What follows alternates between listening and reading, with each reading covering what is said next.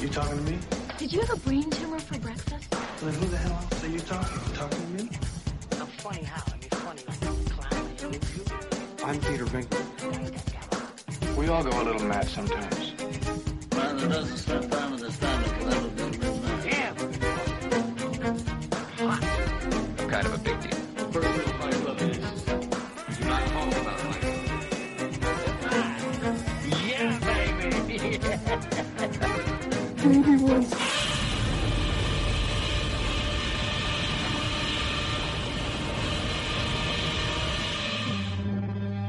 You want answers? I think I'm entitled. You want answers? I want the truth! You can't handle the truth! Welcome back to Frame by Frame. Let's go pump it up a bit. There we go. Pump up the volume. Are we Pump close up the enough? volume. I think we're close enough. Yeah, we're fine. Let's just up that. That's it. Yeah. Get closer, Andy. Come on. Get intimate. Oh. Well. You can put the music in after. You don't have to do that. Oh. The magic of editing. I'll tell you what. The last few podcasts, I think, since Mad Max, I got like the porno soundtrack involved in every single episode so far. It seems to be a bit of a handy drop-in. So it needs to keep coming back. It needs, because it's funny. But then that needs the the Marvin Gaye. Well. That does, yeah. Let's get it on. Which we've used before as well. Which is, I think, well, when did we use that one? I think it was a cocktail episode. Oh right, yeah, it would have been. Yeah. But I just think it's fun to put these little sound bites in because it works. Yeah, it works for me. So how are you? I'm good. Yeah, not bad. Watched any interesting films lately? Outside of what we're going to talk about, anything? Actually, I've been watching Last Man on Earth. Have you heard of this? Oh, is that the David Bowie thing? No, that's the man who fell from it. Oh, fell to Earth. That's something else. It's like a comedy series where it just starts with this guy's driving around America, and you just see him go into a certain like town, state, or whatever, and he's got like a megaphone, and he's like, "Hello, is anyone there?" And so he's the last man on Earth. So it's kind of like Omega Man. Yeah, but it's comedy. It's funny.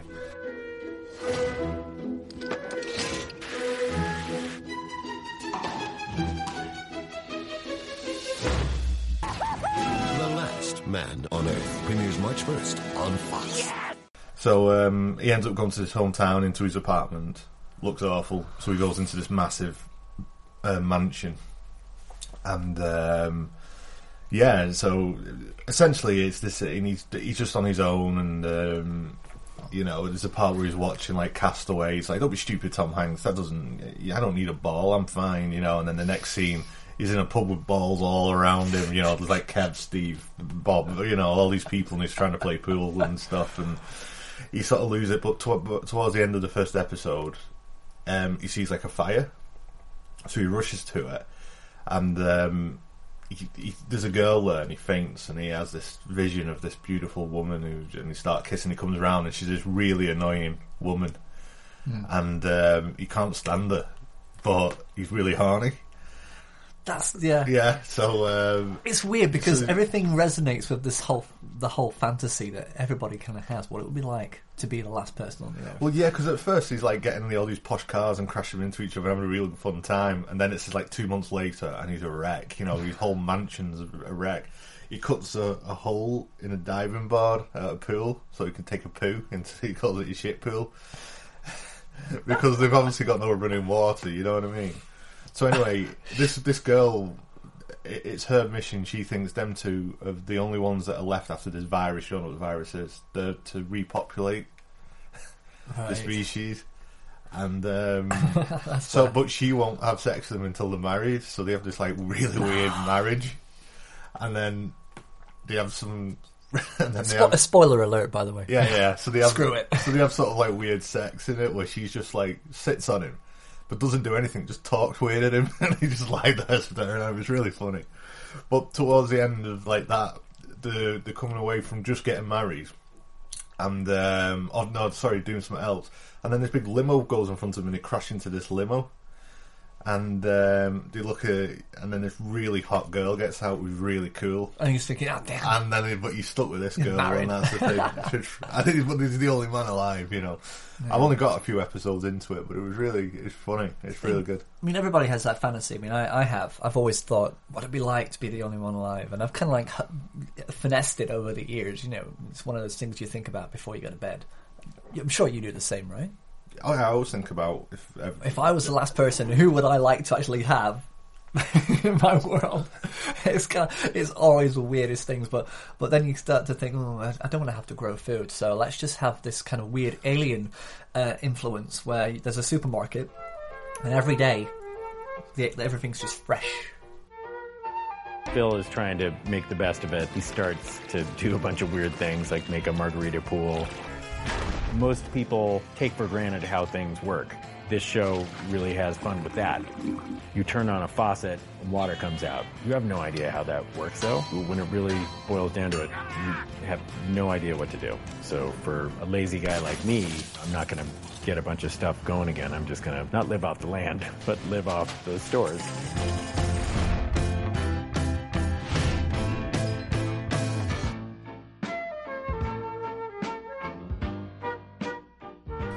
The baby's back. Yeah. That should be your new slogan. The baby's back. It's like, forget Sigourney Weaver and the bitch. Yeah, literally, the clock is ticking. The clock is ticking and the baby is back.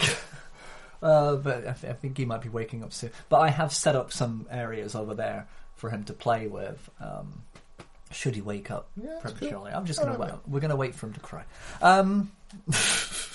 There's this really funny bit where his wife comes back and he walks into the house and he bursts into tears, and she's like, "Oh my God, what's wrong?" He said, "Well, I've just been thinking, and it's the most awful thing." And she's like, "What is it?"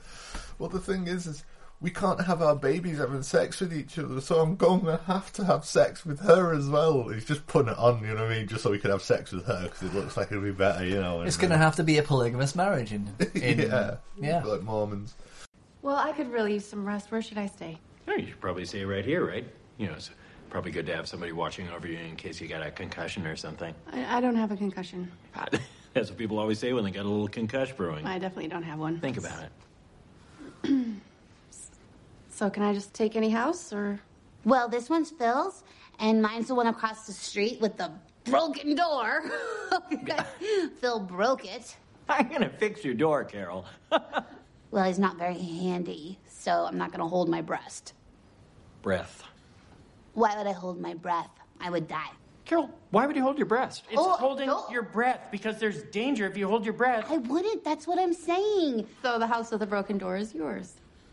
Yeah. But every other one is available. I would avoid the white one because Phil uses the pool as a toilet. Carol! What? It's the truth. You know, she just got here. But the toilet pool's the first thing you showed me. But you don't have to tell her, Okay, I'm sorry. I shouldn't have put Phil's business out on the streets. But it's funny, so I recommend it. It's funny. What's it called again? Last Man Alive. Last Man Alive. But you know, you're talking about Last Man Alive. You know who isn't alive anymore? Oh, no. That's not how you introduce this. That's not how you do this. But then again, you know, we can't just all be morose about it. I mean, the guy had a sense of humour, I'm sure. But so this last couple of days... Tragic news, that's Wes Craven has sadly passed away. And he died, you could say he died young, 76, and it was cancer. Oh, was it? I didn't know he had cancer. Yeah, brain cancer, which is, one of those things that I have no idea about, really, how it actually works. But I heard you smell rubber. Really? There was a musician, because you know how paranoid I am.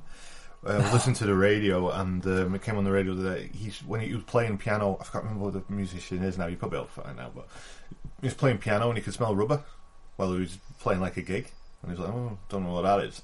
And apparently when you got a brain tumour, one of the symptoms, you can smell rubber everywhere you went.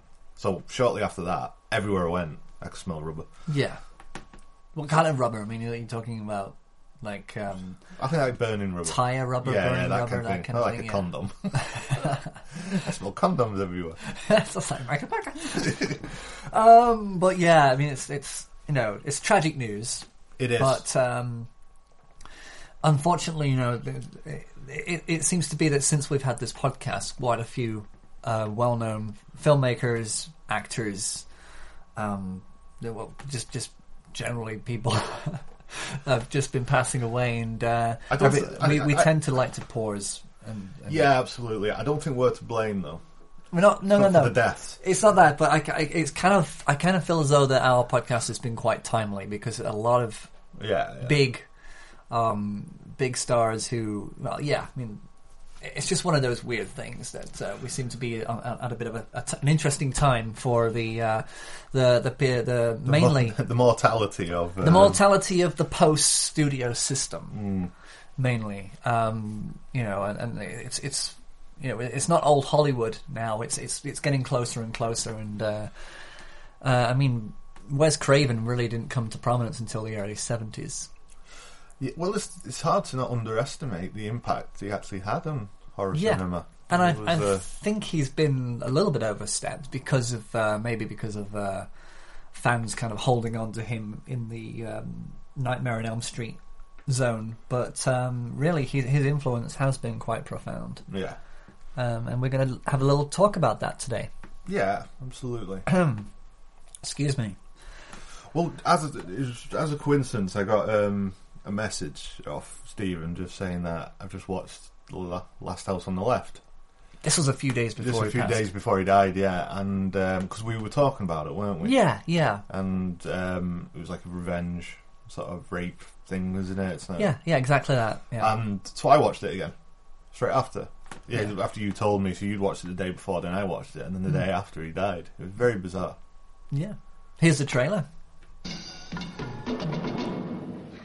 Marie and her friend. I feel like a woman for the first time in my life.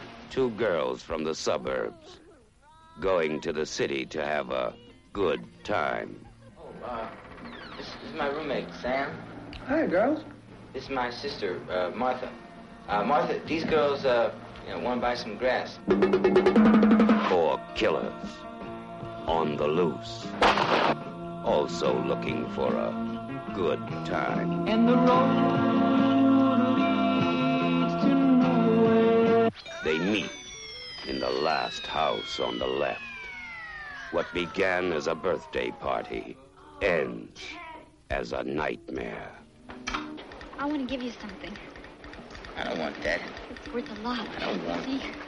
I want to be your friend. No, you want to get free. I want to be your friend. Are you all right? Yeah.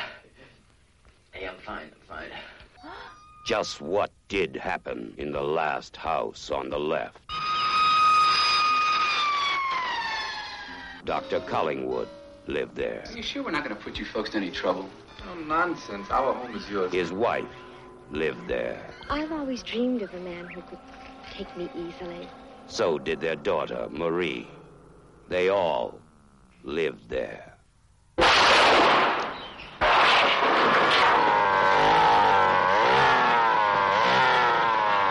Junior. To avoid fainting, keep repeating to yourself, it's only a movie. Only a movie. Only a movie. Only a movie. Last house on the left. Okay, so yeah.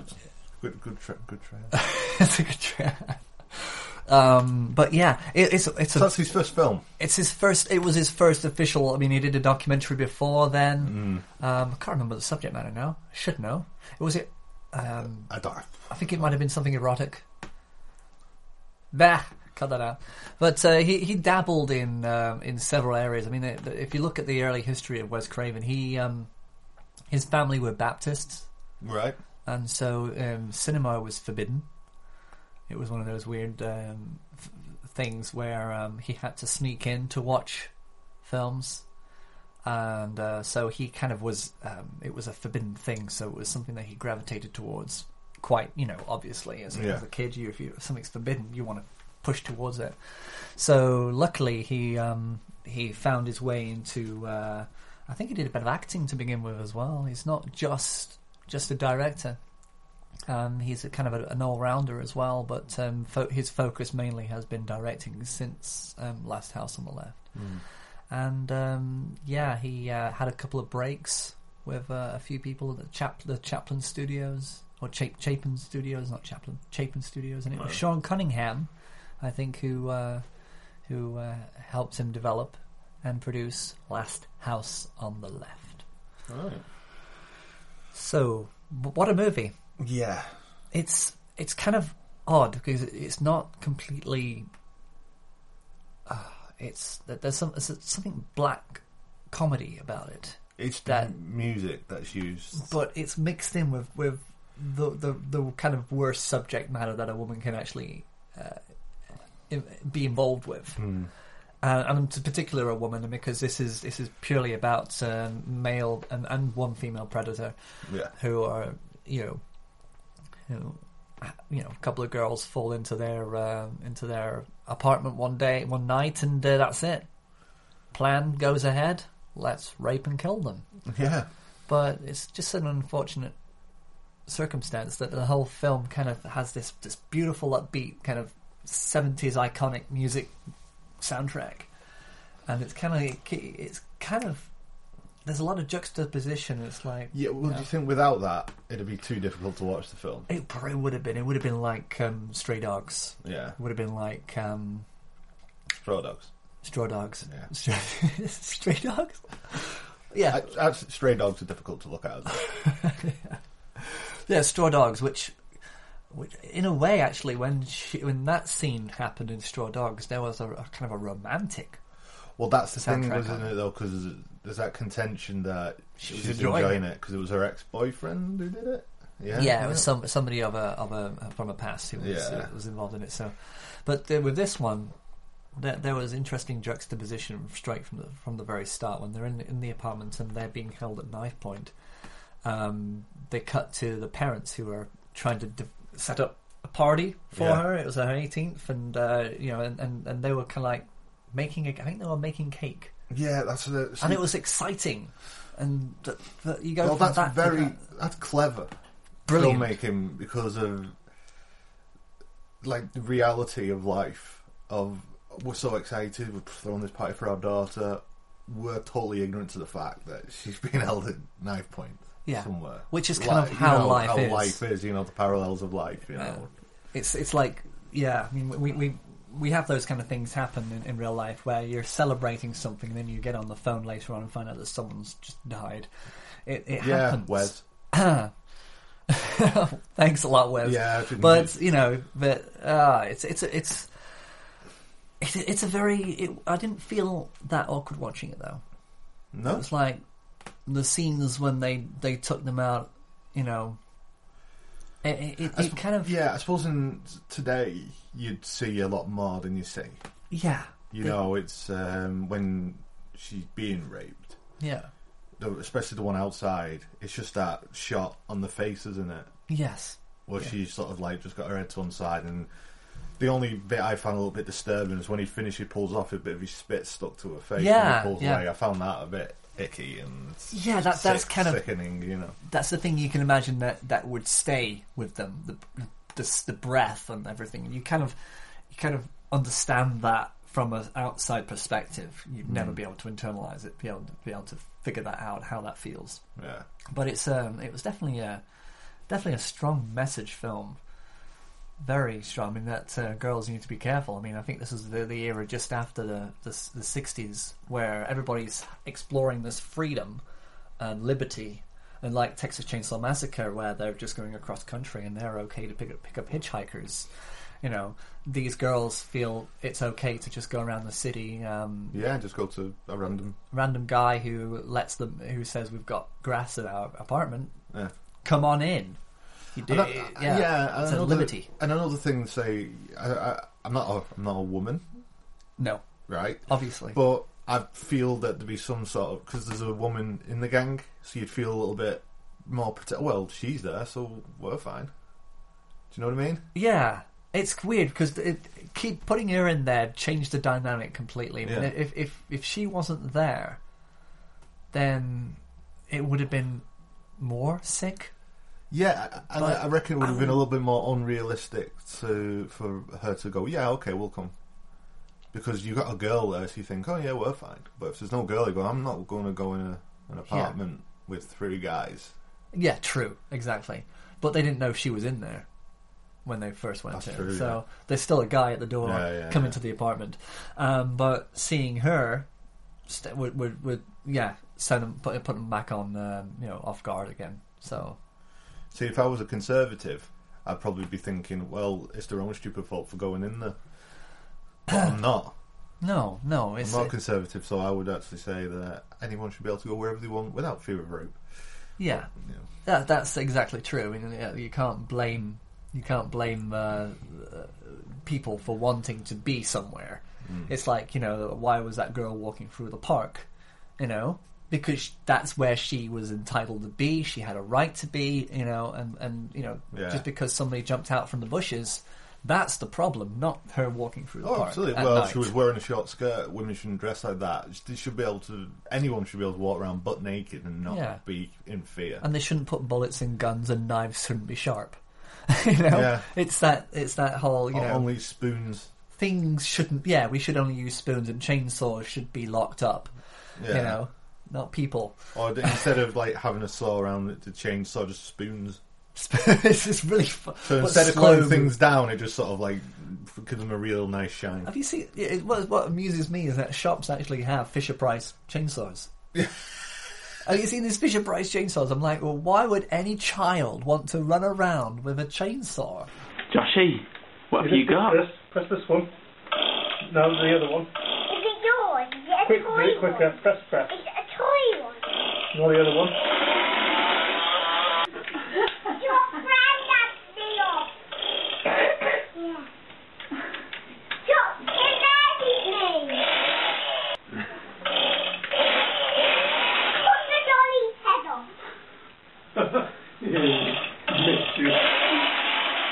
And not only that, they say, oh, what's my chainsaw toy? It doesn't matter, I'll use Dad's. Yes! Goodbye, Lim. Goodbye, Lim. I mean, there's been a viral video actually this week, speaking of limbs, where this dad puts a fake arm and a child comes up with a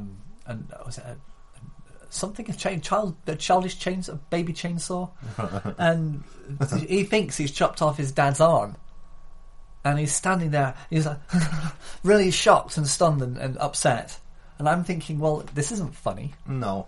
That's kind of cruel, so... Actually, sort of on the subject of rape, did you watch the video of that guy who basically pretended to be someone who wasn't on Facebook to get young girls to meet up with him? He cleared it with the family.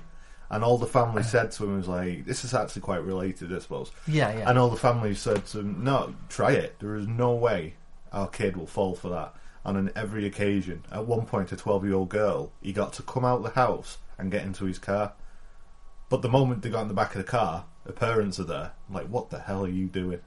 And it was all, he got young girls, he's pretending to be he's like a 30-year-old So man. basically he clears it with the parents. It's like an experiment to see if I can get if your kid will fall for this rubbish on Facebook and then come and... Yeah. But they think no way they're going to do it. We brought our kids up right. No way they'll do that. And I'm not sure if you see about 4 versions of it. The last one, poor kid, she'll never do it again. She gets in the van and everyone's got masks on and they all grab her and she screams and the people with the masks on are actually her parents. That's freaking insane. Yeah. It is very relative. I mean, this is kind of the weird society that we live in, that for one thing, parents think that their children are safe because they bring them up right, but there's no right in bringing up. Well, there is wrong, but there's no right. There's there's definitely a wrong way to bring up, but you can't say that you've brought up a child right. It's just so much. Society is too much. So much. Yeah, just too much to influence. Yeah, exactly. No parent can have full control over what a child does and thinks and believes. So I just think Facebook's going to be outlawed in our house. So what was Wes Craven's next film? So, yeah, sorry, we sidetracked, but we are kind of talking relevant. Yeah, absolutely. His next film. Was it The Hills Have Eyes? I believe so, yeah, and he had, the film is pretty much all about that guy.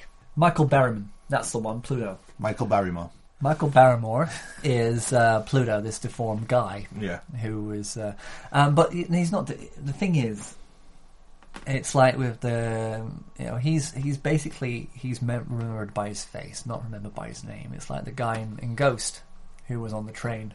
Get off my train. Get off my train. He's in everything that requires a gothic element to it. He was. He's dead now, unfortunately. But yeah, here we have this guy. Who came into the audition studio. He didn't say anything, didn't do anything. They just looked at him and said, "Right, he's in the movie." Yeah, poor guy. We need inbred people. Yeah, that he doesn't even need makeup. They basically said he does not even need makeup. This guy looks. Yeah, and it's basically cinema in the 60s and 70s kind of became the let's take people out of the freak shows and the circuses and put them on our movies because they will be our poster boys. So in a way, I kind of feel sorry that's kind of the way that is. But it's quite a strong cast. That Dee Wallace is in there. Didn't realise, but you've seen this movie. I haven't. Have you not seen it? No. People go on holiday. They get tortured. Okay, and they go on holiday where? Is it kind of like they're going through the Rockies or Arizona? I think they're going through the Rockies, if I remember rightly. It's a long time since I've seen it. But yeah, I think they just sort of pitch tent. On the way to California. Yeah, so they just sort of pitch up one night and they're there. And the actual remake is more in my head because I watched that after I've seen that. Mm-hmm. But, it's a similar thing where all these sort of inbred and you start torturing them and killing them. I think there's another rape involved. loves a good old rape, early Wes Craven did. Yeah, I think he's... Yeah, it's hard to tell where his thoughts are behind all that.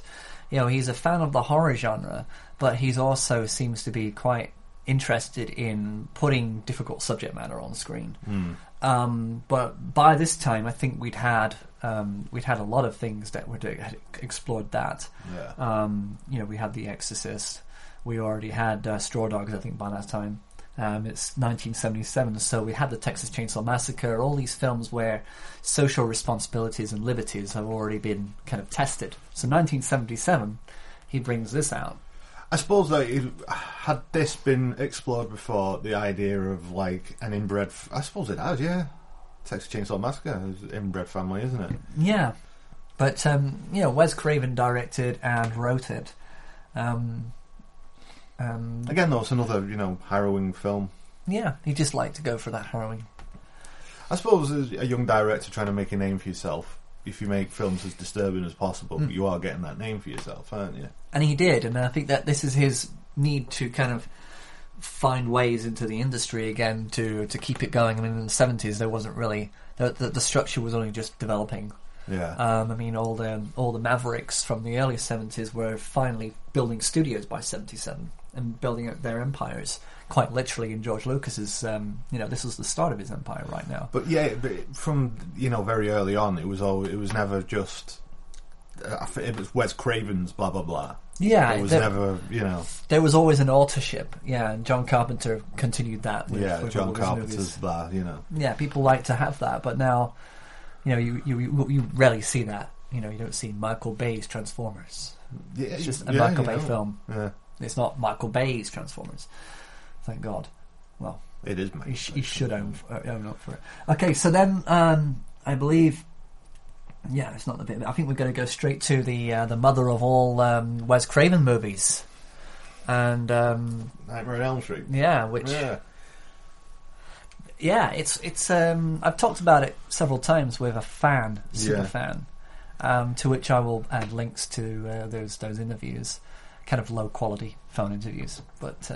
And it's a weird one, because it changed the idea of what horror is. I think the idea of the Nightmare on Elm Street is fantastic. Yes. Something that attacks your dreams. Yeah. Which is... That's a frightening idea. It is, yeah. Scared to fall asleep is a frightening idea, so that's good. And I think Freddy is an iconic horror character, definitely. you know And what I Robert mean? Englund really put his love Oh, into he did. that, He and did. yeah, Wes Craven really felt that the subject was worth exploring. Yeah. The kids of Elm Street don't know it yet, but something is coming to get them. There's something out there, isn't there?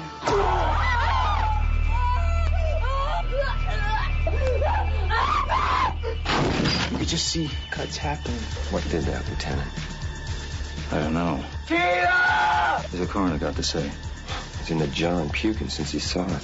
They're gonna kill me for sure. Did you do it? There was somebody else there. He was locked in a room with a girl who went in alive and came out in a rubber bag.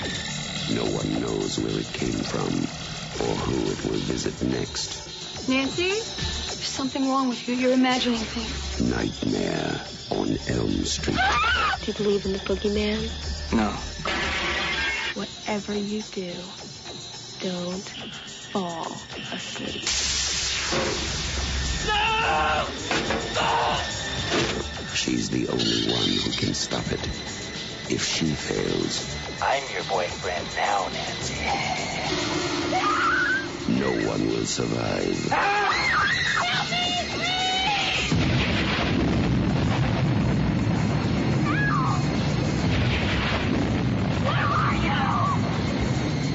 From Wes Craven, director of The Hills Have Eyes and Last House on the Left, a new masterpiece in fantasy terror, Nightmare on Elm Street. I like such an in-joke in Scream when it's at the very beginning, you know, Drew Barrymore's on the phone to him and he's like, do you like scary movies and that thing? He's like, what do you like? Because I like Nightmare on Elm Street. Oh, Freddy. Yeah, I like the first one, the others are rubbish. Yeah. That's a nice little in-joke. I think Wes Craven is kind of aware of what he does and how it works. And did he direct all of them? Nightmare on Elm Street? I think Yeah. he just did the first one. And that was it. Oh, yeah. no, he did Wes Craven's New Nightmare, didn't he? He did, yeah. So he kind of regained control. And I thought But that was still actually very good. It was still better It was because cause it was metafiction, and I was, 'cause- enjoy in exploring the Because metafiction. wasn't Freddy after the actual characters of... Yeah, he was the actually actors? after the actors. So Yeah. Heather Lemon Camp. Look at Barrymore. Michael Barrymore. No. Yeah, I can't remember her name now, but she was really good in the first film. I thought she held up quite well. Yeah. And again, there's always a very... Johnny Depp. Oh yeah, Johnny Depp had There was a the best death in it. Yeah, it was. When he was Pretty sucked into the bed and then splattered against the ceiling. Yeah, I think. yeah, he was flinging all over, but but in his dream he's all over the place. But you just see the cut come on him, don't you, on the bed, and then when he hits the bed, it's just blood everywhere and stuff. Very Stanley Kubrick reference for Shining, but Yeah. but it was good. No, it's a very good film, and it's still got that sexual violence about it. You know, when she's in the bath and the hand comes out between her legs. Yeah, so you're kind of harking back to Last House on the Left and the rape scene in Hills Have Eyes. Yeah, and obviously he was a child rapist, wasn't he, Freddy? You say Wes Craven was? No. Freddy was. Yeah, he was burnt alive in a all the community. Yeah, because of what they he did. And, killed him. And which is kind of an interesting backstory because he's like the worst person ever. But he's based on a reality and then transformed into this supernatural entity that is Freddy Krueger, who is iconic because of his sweater, iconic because of his hand and his hat, which were all kind of elements of Wes Craven's own ideas of scary things, and it's kind of all different parts kind of just came in like a bricolage of textures, and I think that worked really well for the first film. Yeah, I love how like the teenagers turn the table on him. Yes, stalking him in their dreams. Yeah, exactly, and they bring him into the reality, the real world. I love that with the sledgehammer that comes down and just boom into his stomach and stuff. I love all that. And in true Friday the 13th Halloween fashion, the nightmare is not over. No, because he likes to pull rubber people through windows. That's hilarious.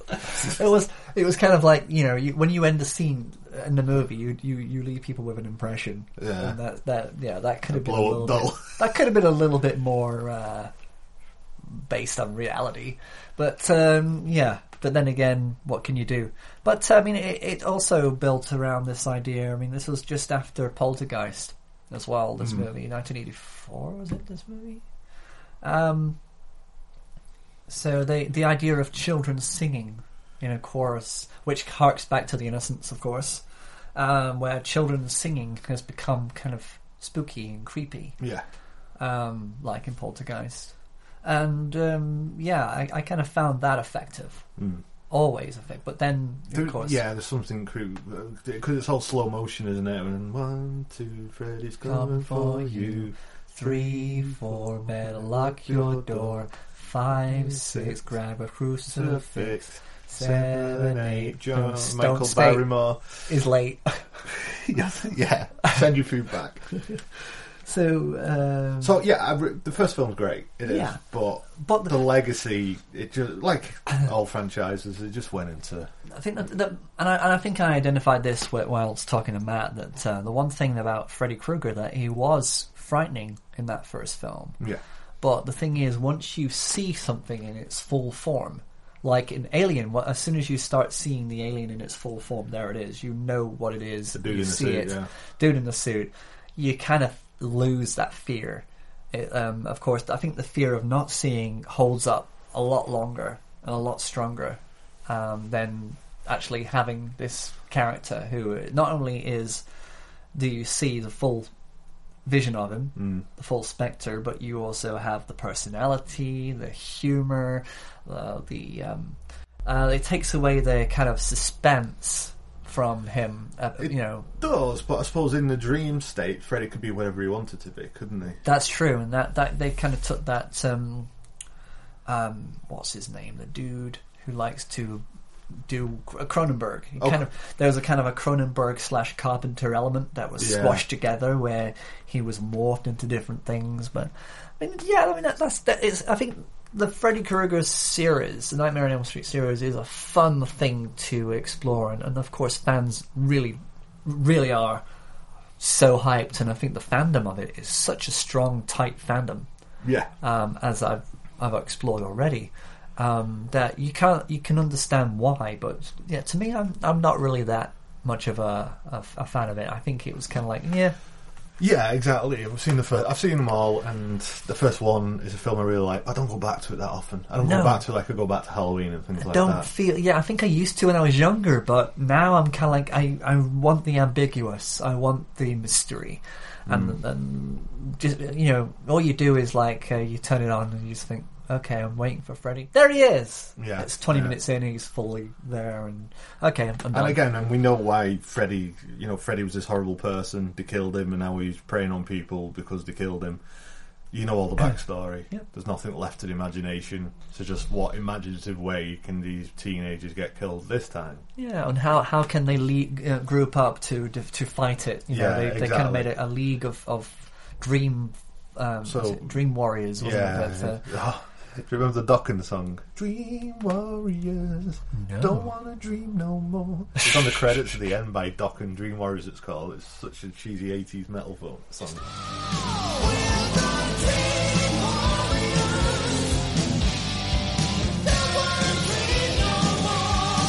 So A Nightmare on Elm Street, of course, it has its place. But I think it does appeal to more younger teenager. Like it's every Nightmare on Elm Street film after the first one is just essentially a remake of the first one. It is, apart from, like you said, Wes Craven's New Nightmare, where it becomes a bit more meta. Yeah, and I did enjoy that because they actually focused on the filmmakers, and I think I like that film within a film kind of aspect. That look at yourself. And it's a good angle. I think it was a good angle. I was going to say, it's a filmmaker thinking outside the box, thinking, well, we've had not hundreds, but we've had a few of Nightmare on Elm Street. How can I do something different with it? Bob Shea, the head of New Line Cinema, plays himself here, trying to sell the idea to the actress. The fans, God bless them, they're clamoring for more. I guess evil never dies, right? Anyhow, a few weeks ago, I got a call from Wes, and he pitched me this really exciting idea, and I started thinking, who better to resurrect Freddy than his creator? And veteran thriller maker Wes Craven, who directed that original film, thinks he knows how the supernatural is linked to the cinematic. Who I mean? Well, dramatically speaking, it makes perfect sense. You played Nancy, after all, and you were the first to humiliate him, defeat him. That was Nancy, Wes. It's not me. Yeah, but it was you that gave Nancy her strength. So, in order to get out, he's got to come through you. And it's inevitable that he's going to try to do that at your most vulnerable points. Wes Craven's New Nightmare is the first horror movie that is actually about the frequently asked question, don't the people who make these films ever ask themselves about the effect the films have? It's very intriguing the way the film dances back and forth across the line between fantasy and reality. On the one hand, it's in the Nightmare on Elm Street tradition with frightening dream sequences using scary special effects. And on the other hand, it's a look behind the scenes of Hollywood. It's smart, it's scary, and it's curiously thought-provoking. It didn't provoke a single thought in my head. No, Roger, they put in these people who you and I know, and so it's kind of campy fun to see them in their real-life roles on the screen. But at the core level, this is a mad slasher movie with Freddy, who I have never enjoyed as a villain, and I don't enjoy him here. It's just the same old bloodletting with new actors. It's too bad that the movie didn't provoke a couple of more thoughts in your Go head. ahead. Yeah, because I think he enjoyed it. He liked it a lot. He cared about it a lot. Freddy versus Jason. Place your bets. Again, it's the same with The Exorcist. It's the same with any kind of horror, generally horror franchise, where somebody takes it, they think they know what they're doing with it, and then it's just a cash-in. Yeah, because they did, a remake of The Nightmare on Elm Street, and it was dreadful. But then there's no Robert Englund, and I think I do admire Robert Englund because he is not only somebody who really has taken to heart this character of Freddy Krueger, but his involvement with the fans. I mean, there's not one single picture of a Freddy Krueger fan who has not been taken, had a photo taken with Robert Englund. Oh, that's great. He's that much of a giver. And I know that conventions also pay him to do this, and he's pretty much living off that. But it's still, It's to the point now with Robert England, or whatever you say his bloody name, that if I put like a Robert Wales, Bobby Wales. So if I ever put like a film, like a horror film that's just come out, and then he's in it, I'm thinking, oh, it's going to be rubbish. Unfortunately, he just turns up for like B-movie horrors, doesn't he? That's what he gets paid. That and conventions. Was it Dial 197 or 42? Yeah, there was Zombie Strippers. He was in that. He was like the owner of the club, and all these strippers become zombies. And that's it. Yeah, name, he's not really a box office draw. But that's the thing. Yeah. If you try to put him in something big, it's the whole William Shatner thing. It weren't T.J. Hooker. It was Kirk. So if he's in a big film, it's that's Freddy. That's Freddy in that film. It's not. He becomes more than himself. He becomes the character. Exactly. But sometimes I think it works in later in life where they're bitter and older, and I think that's the thing about Robert Englund, that he doesn't seem to be seeking that Renaissance period where he's able to break through that and be Oscar nominated for something that is profound. Like, I can imagine him having the same kind of Renaissance period as what's the guy, J.D. Lang. He did the drumming film thing where he's hitting the kid. Simmons. Simmons, yeah. I mean, he's been an actor a long time. Yeah, he's been acting for a long time, and he's had a lot of smaller roles, but this one was his breakthrough. Because I could see Robert Englund doing that, something if like he wants that. to, I think he might be just happy with his lot in life. But then exactly, people then start to think, well, you don't want to expect anything much more than what he is, and otherwise he wouldn't be there for his fans anymore. Yeah. So that's it. That's where he is. We only get so many great classic stories. That's what separates us from the animals, are the stories we tell. And Nightmare on Elm Street by Wes Craven is just a great goddamn story. I can't overemphasize how important Wes Craven is in my life. I think back, he's given me this role of a lifetime. If I never work again, I can kind of die happy that I played a role that is so important in American cinema. Freddie's been very, very good to me, and Wes taught me to respect the genre, and I'm glad I listened. You know, when I die, it'll be, but the obituary probably best known for inventing Freddy Krueger. You know, it'll be something like that. That'll summarize my entire career. And I think for Robert, it's the man who played Freddy Krueger. You know, no matter what else you do in life, it's just one of those things. The film has its way with you.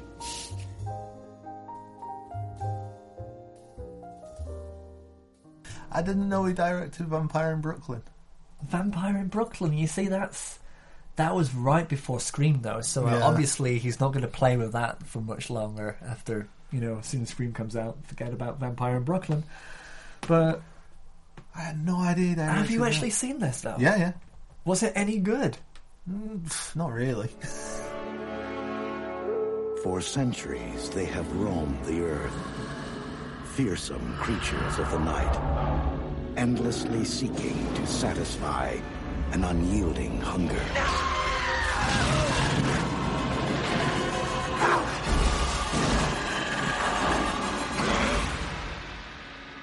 Now, the world's last vampire is about to encounter something infinitely more terrifying than himself.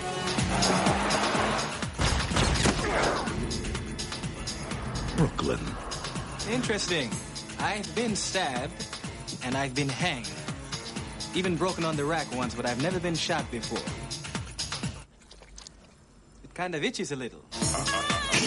Paramount Pictures presents... If you're hungry, I'll run you down to KFC down the street and hit you off with a 2-piece. I already had Italian. Eddie Murphy. Do I look like I would bite you? Angela Bassett. You bet not. Not after the day I've had. Eddie Murphy. Everything! Come on! Move it! Yeah, right. There's a lot of love in this room. Look at this. And Eddie Murphy. Bottom line, brothers and sisters, what I'm trying to tell you tonight is that evil is good. Let me hear y'all say it. Evil is good. That's right. If he fails here... Quickest way to a woman's heart is through the church. It's actually through the rib cage, but that's a bit messy. Being undead... You got the dropsies. Won't be worth living. I'm a cop. If you try anything funny, I'll shoot you. Women. Vampire in Brooklyn. I would love to have you for dinner. Eddie Murphy thinking he's smooth and being a vampire, and again I think he plays a few different parts in it. Does he? Yeah. Oh, was this the start of his thing? No, I think Coming to America was the start of that. And playing doing different. Yeah, because in like the barber shop, he plays like virtually everyone in the barber shop. Oh, I never. Do you know what? I have not seen that film in such a long time. Yeah, like the Jewish guy. Yeah, that's Eddie Murphy. Oh my god! Yeah, well, I love that film. It's a really funny. Yeah, film. It's a great film. I think that's probably because he got such a thing going on with that. Yeah. So Vampire in Brooklyn. That's very different to film. Angela Bassett's okay, but it's a very unusual film for Wes Craven to do, don't you think? Yeah. People Under the Stairs. You like that movie? I don't mind it. I think it's just completely nuts. Yeah, I like Ving Rhames in it. Yeah. Ving Rhames. Yeah. With Rhames. And the kid's good, and I mean that's got the guy of Twin Peaks in it. Yeah. But the film is very. It's kind of like Twin Peaks in that respect, where the actors are kind of just reactants to things going on, and it's kind of odd because you kind of don't fully feel it. And I was just sitting there watching it, and I just got bored and fed up because I was like thinking, there's this hands that are just coming out of the thing, and they focused on the dogs way too much. Well, again, it's a film I've seen for a while. I remember when I watched it, I enjoyed it. I thought it was just fun. It wasn't scary. It kind of reminded me of a cheap Stephen King TV movie. Right, okay. That's kind of how it felt, and I thought, this is what 1991 was about, though. It was kind of like horror films were pretty awful in the early 90s. They really were. I mean, Stephen King TV movies were the only thing that we had to hold on to. Right. And of course, the last dregs of all these Halloween remakes. And... I'm going to find out horror films 1991 now to prove you wrong. Oh! 'Cause that's how much of a knob I am. Okay, well, I can do this. In every neighborhood, there is one house that adults whisper about, and children cross the street to avoid. Now, Wes Craven, creator of A Nightmare on Elm Street, takes you inside. Wes Craven's The People Under the Stairs. Horror films in 1991. I think it was a really shocking era. Okay. Silence of the Lambs. That's not a horror film. It's got horror elements. It's got horror elements, of course. All right, okay, let's look at this. Body parts, bad. Child Freddy's play. dead. The final. It starts with Freddy's dead. No climax there. Subspecies. Puppet Master. Popcorn. Sometimes they come back. I mean, it was like I say. It's remakes. Oh, I love necromantic films. Do you? Oh God, yeah. Necromantic. Yeah, women having sex with dead bodies. Nothing wrong with that. The Howling 6. Sorry, Scanners 2. Basically, okay, let me just say it was the era of unoriginal Cape Fear is not a horror. Ernest Scared Stupid. Ernest Scared Stupid, I can't really say that. But maybe we need to look through find out when the era of shitty horror movies started and where it ended. Where was the... Because are we still in the everything has to be as gory as possible era now? Where we were in the body... we kind of went back into Body Shock again. Because all the 80s were the video nasties, and I suppose early 90s we were just starting to come out of that. We're getting all these cheap video nasties still coming out. Yeah, it was about video nasties and Children of the Night. There's Nothing Out There. I mean, there's a lot of films I haven't heard of. Ghoulies. And as a kid, it's enjoyable.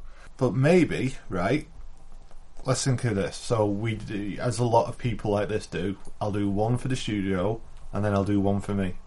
So maybe you did that, and then so we could do Scream. Hello? Hello.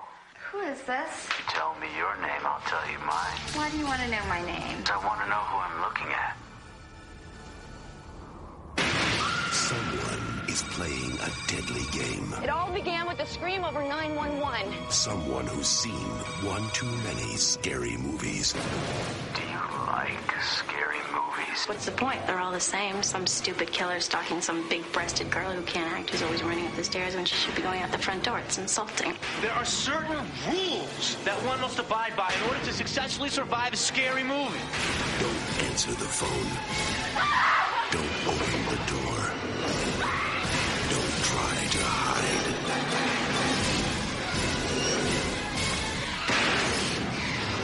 You're not scared, are you? Scream.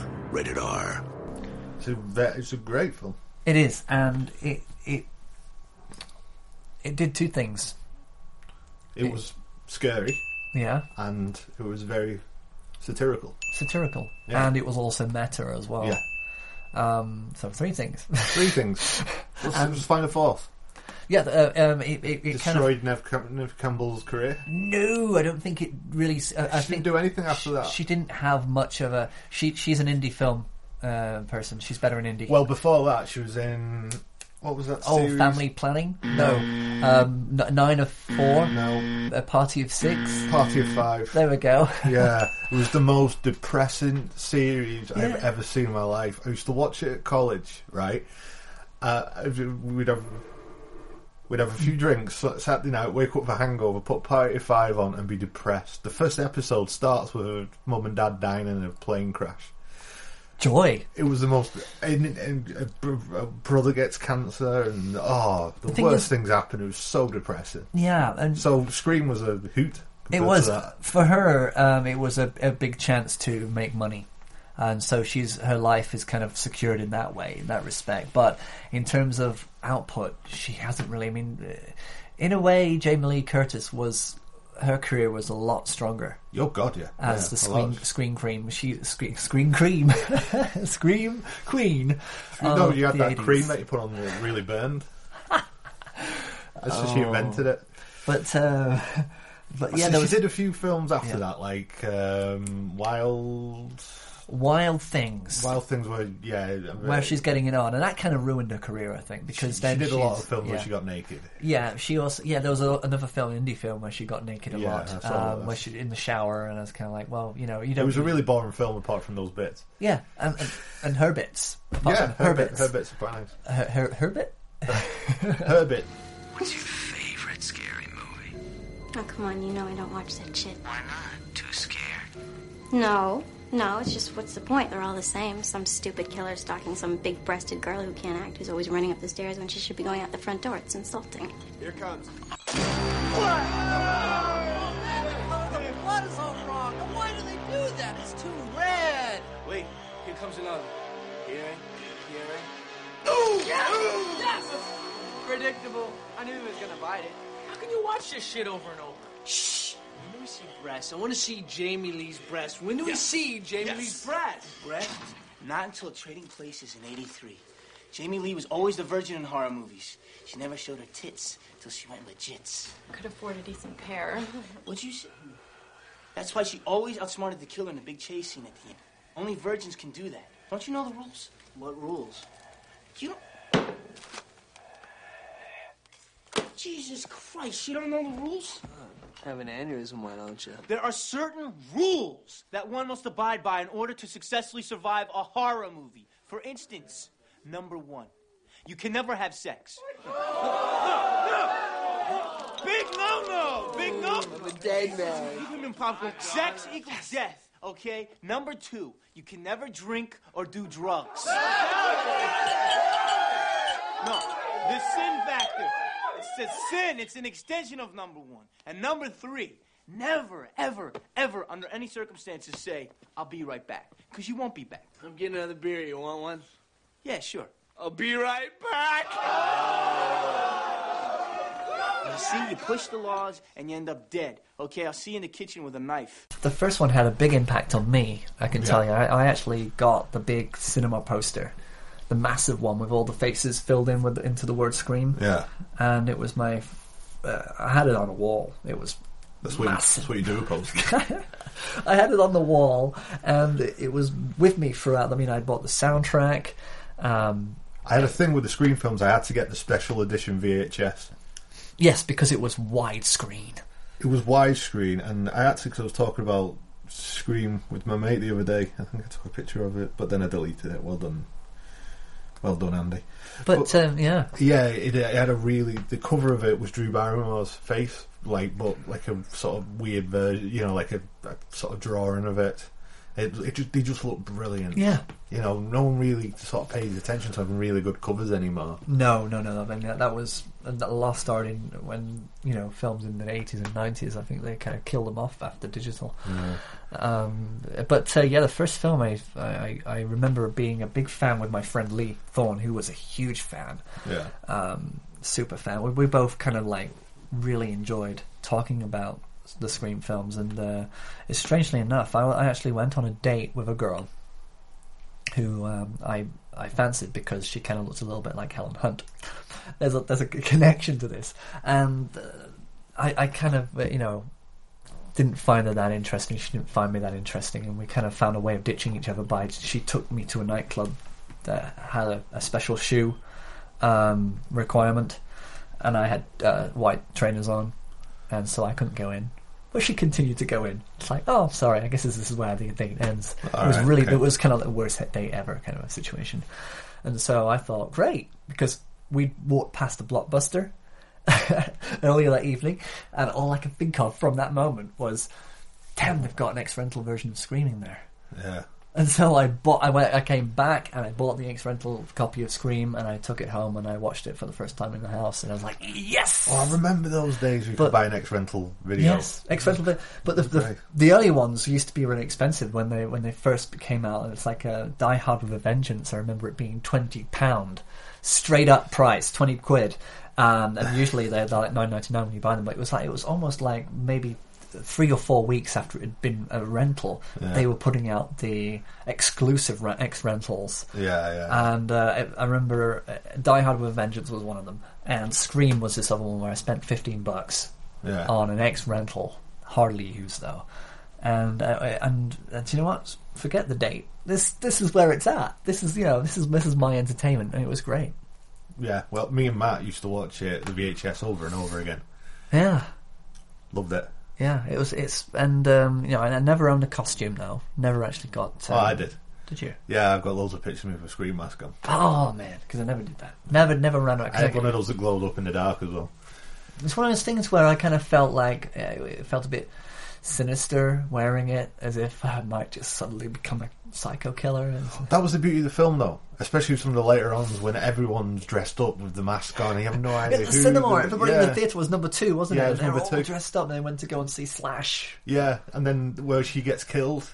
Well, when she gets stabbed, and then she's sort of like, oh, and everyone just thinks it's part of her and cheering her, and she just drops down dead, and everyone's a bit weird then, but that's great. It's a great way of playing with that convention, you know. Yeah, and it makes people realise how being desensitized to it kind of is a violence in itself. Yeah, absolutely. And that you're not really, that you can actually be killed right there in public.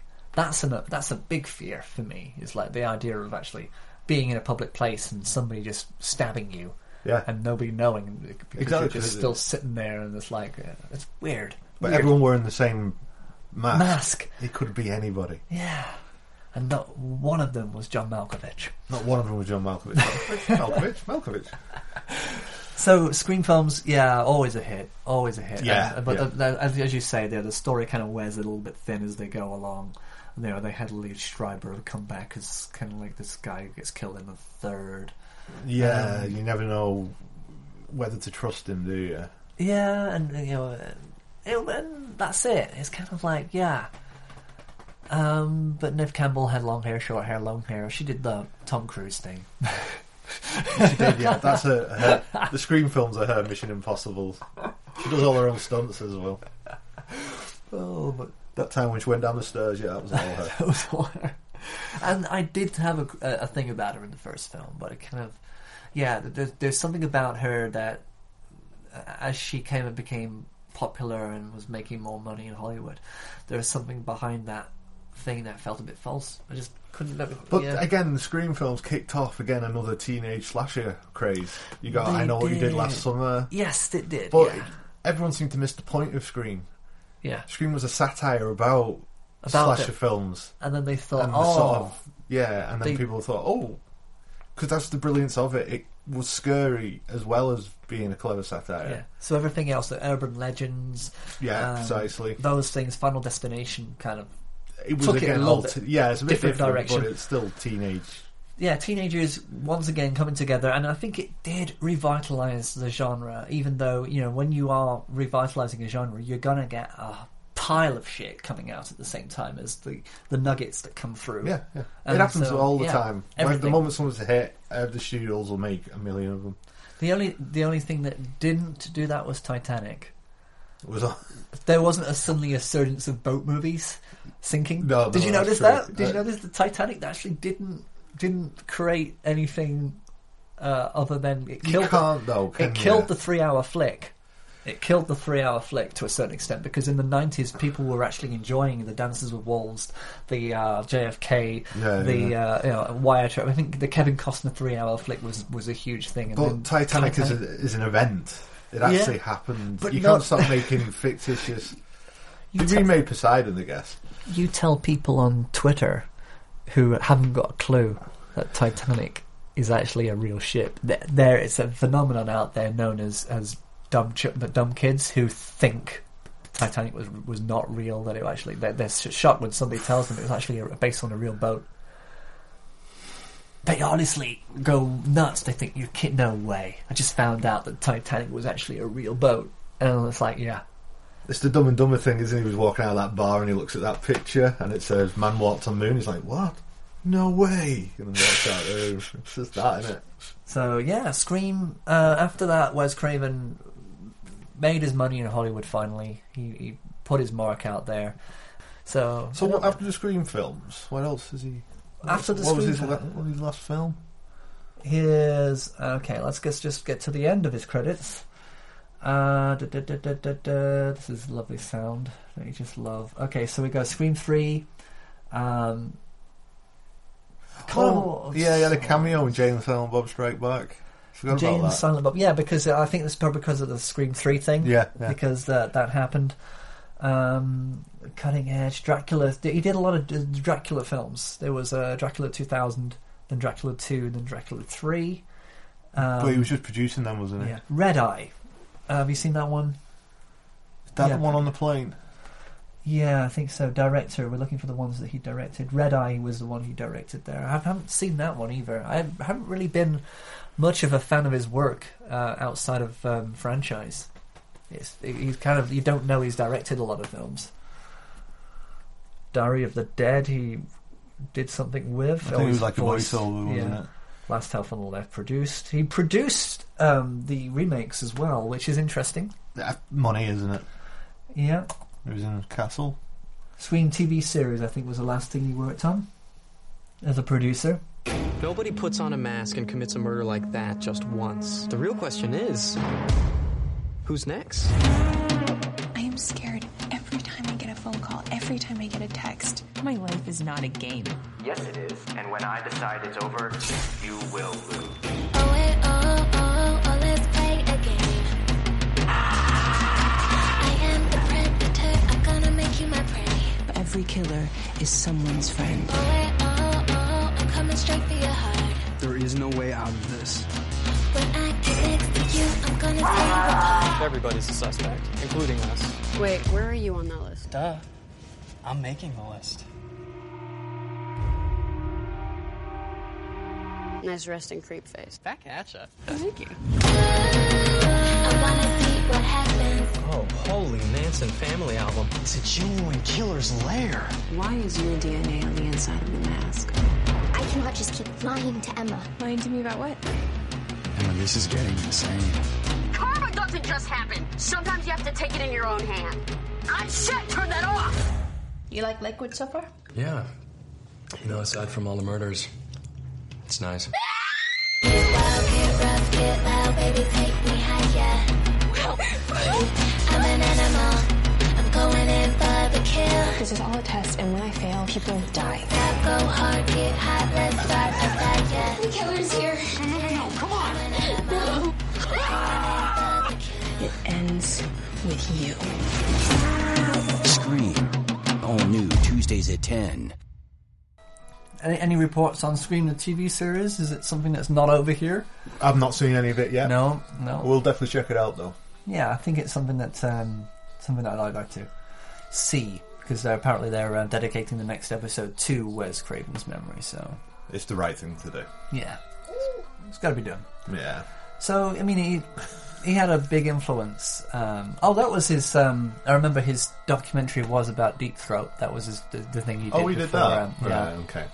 And there was like a rumor saying that he actually was an actor in Deep Throat. Really? But, you know, that's who say, well, that's wonderful music you're playing over there. It's definitely not picking up. Bit of free jazz going on over there. Free jazz and eclectic. It sounds like someone who's fallen asleep at the car horn. You know, on the steering wheel. Like, Aspen, you're a car crash. So, Wes Craven. You know, a great career, a real good advocate for horror cinema, and will be sadly missed. Yeah, I think without him, the horror genre probably would have struggled a bit. Yeah, absolutely. Like two of the biggest franchises in recent horror memory would be Nightmare on Elm Street, Scream. Yeah, and that's saying a lot. And I think sadly missed. Let's wrap it up. Yeah, so, yeah. What can you say? We're bad at endings as well. We haven't really talked about us being bad at endings. No, we're terrible at beginning and ending. So what can we do? Should we just go into a dream? Should we just disappear off into one of Freddy's nightmares? I think we should end it with a lovely quote about horror films from Wes Craven. I think the lesson is that you should not put the hook in the door unless you're absolutely sure the car's going nowhere.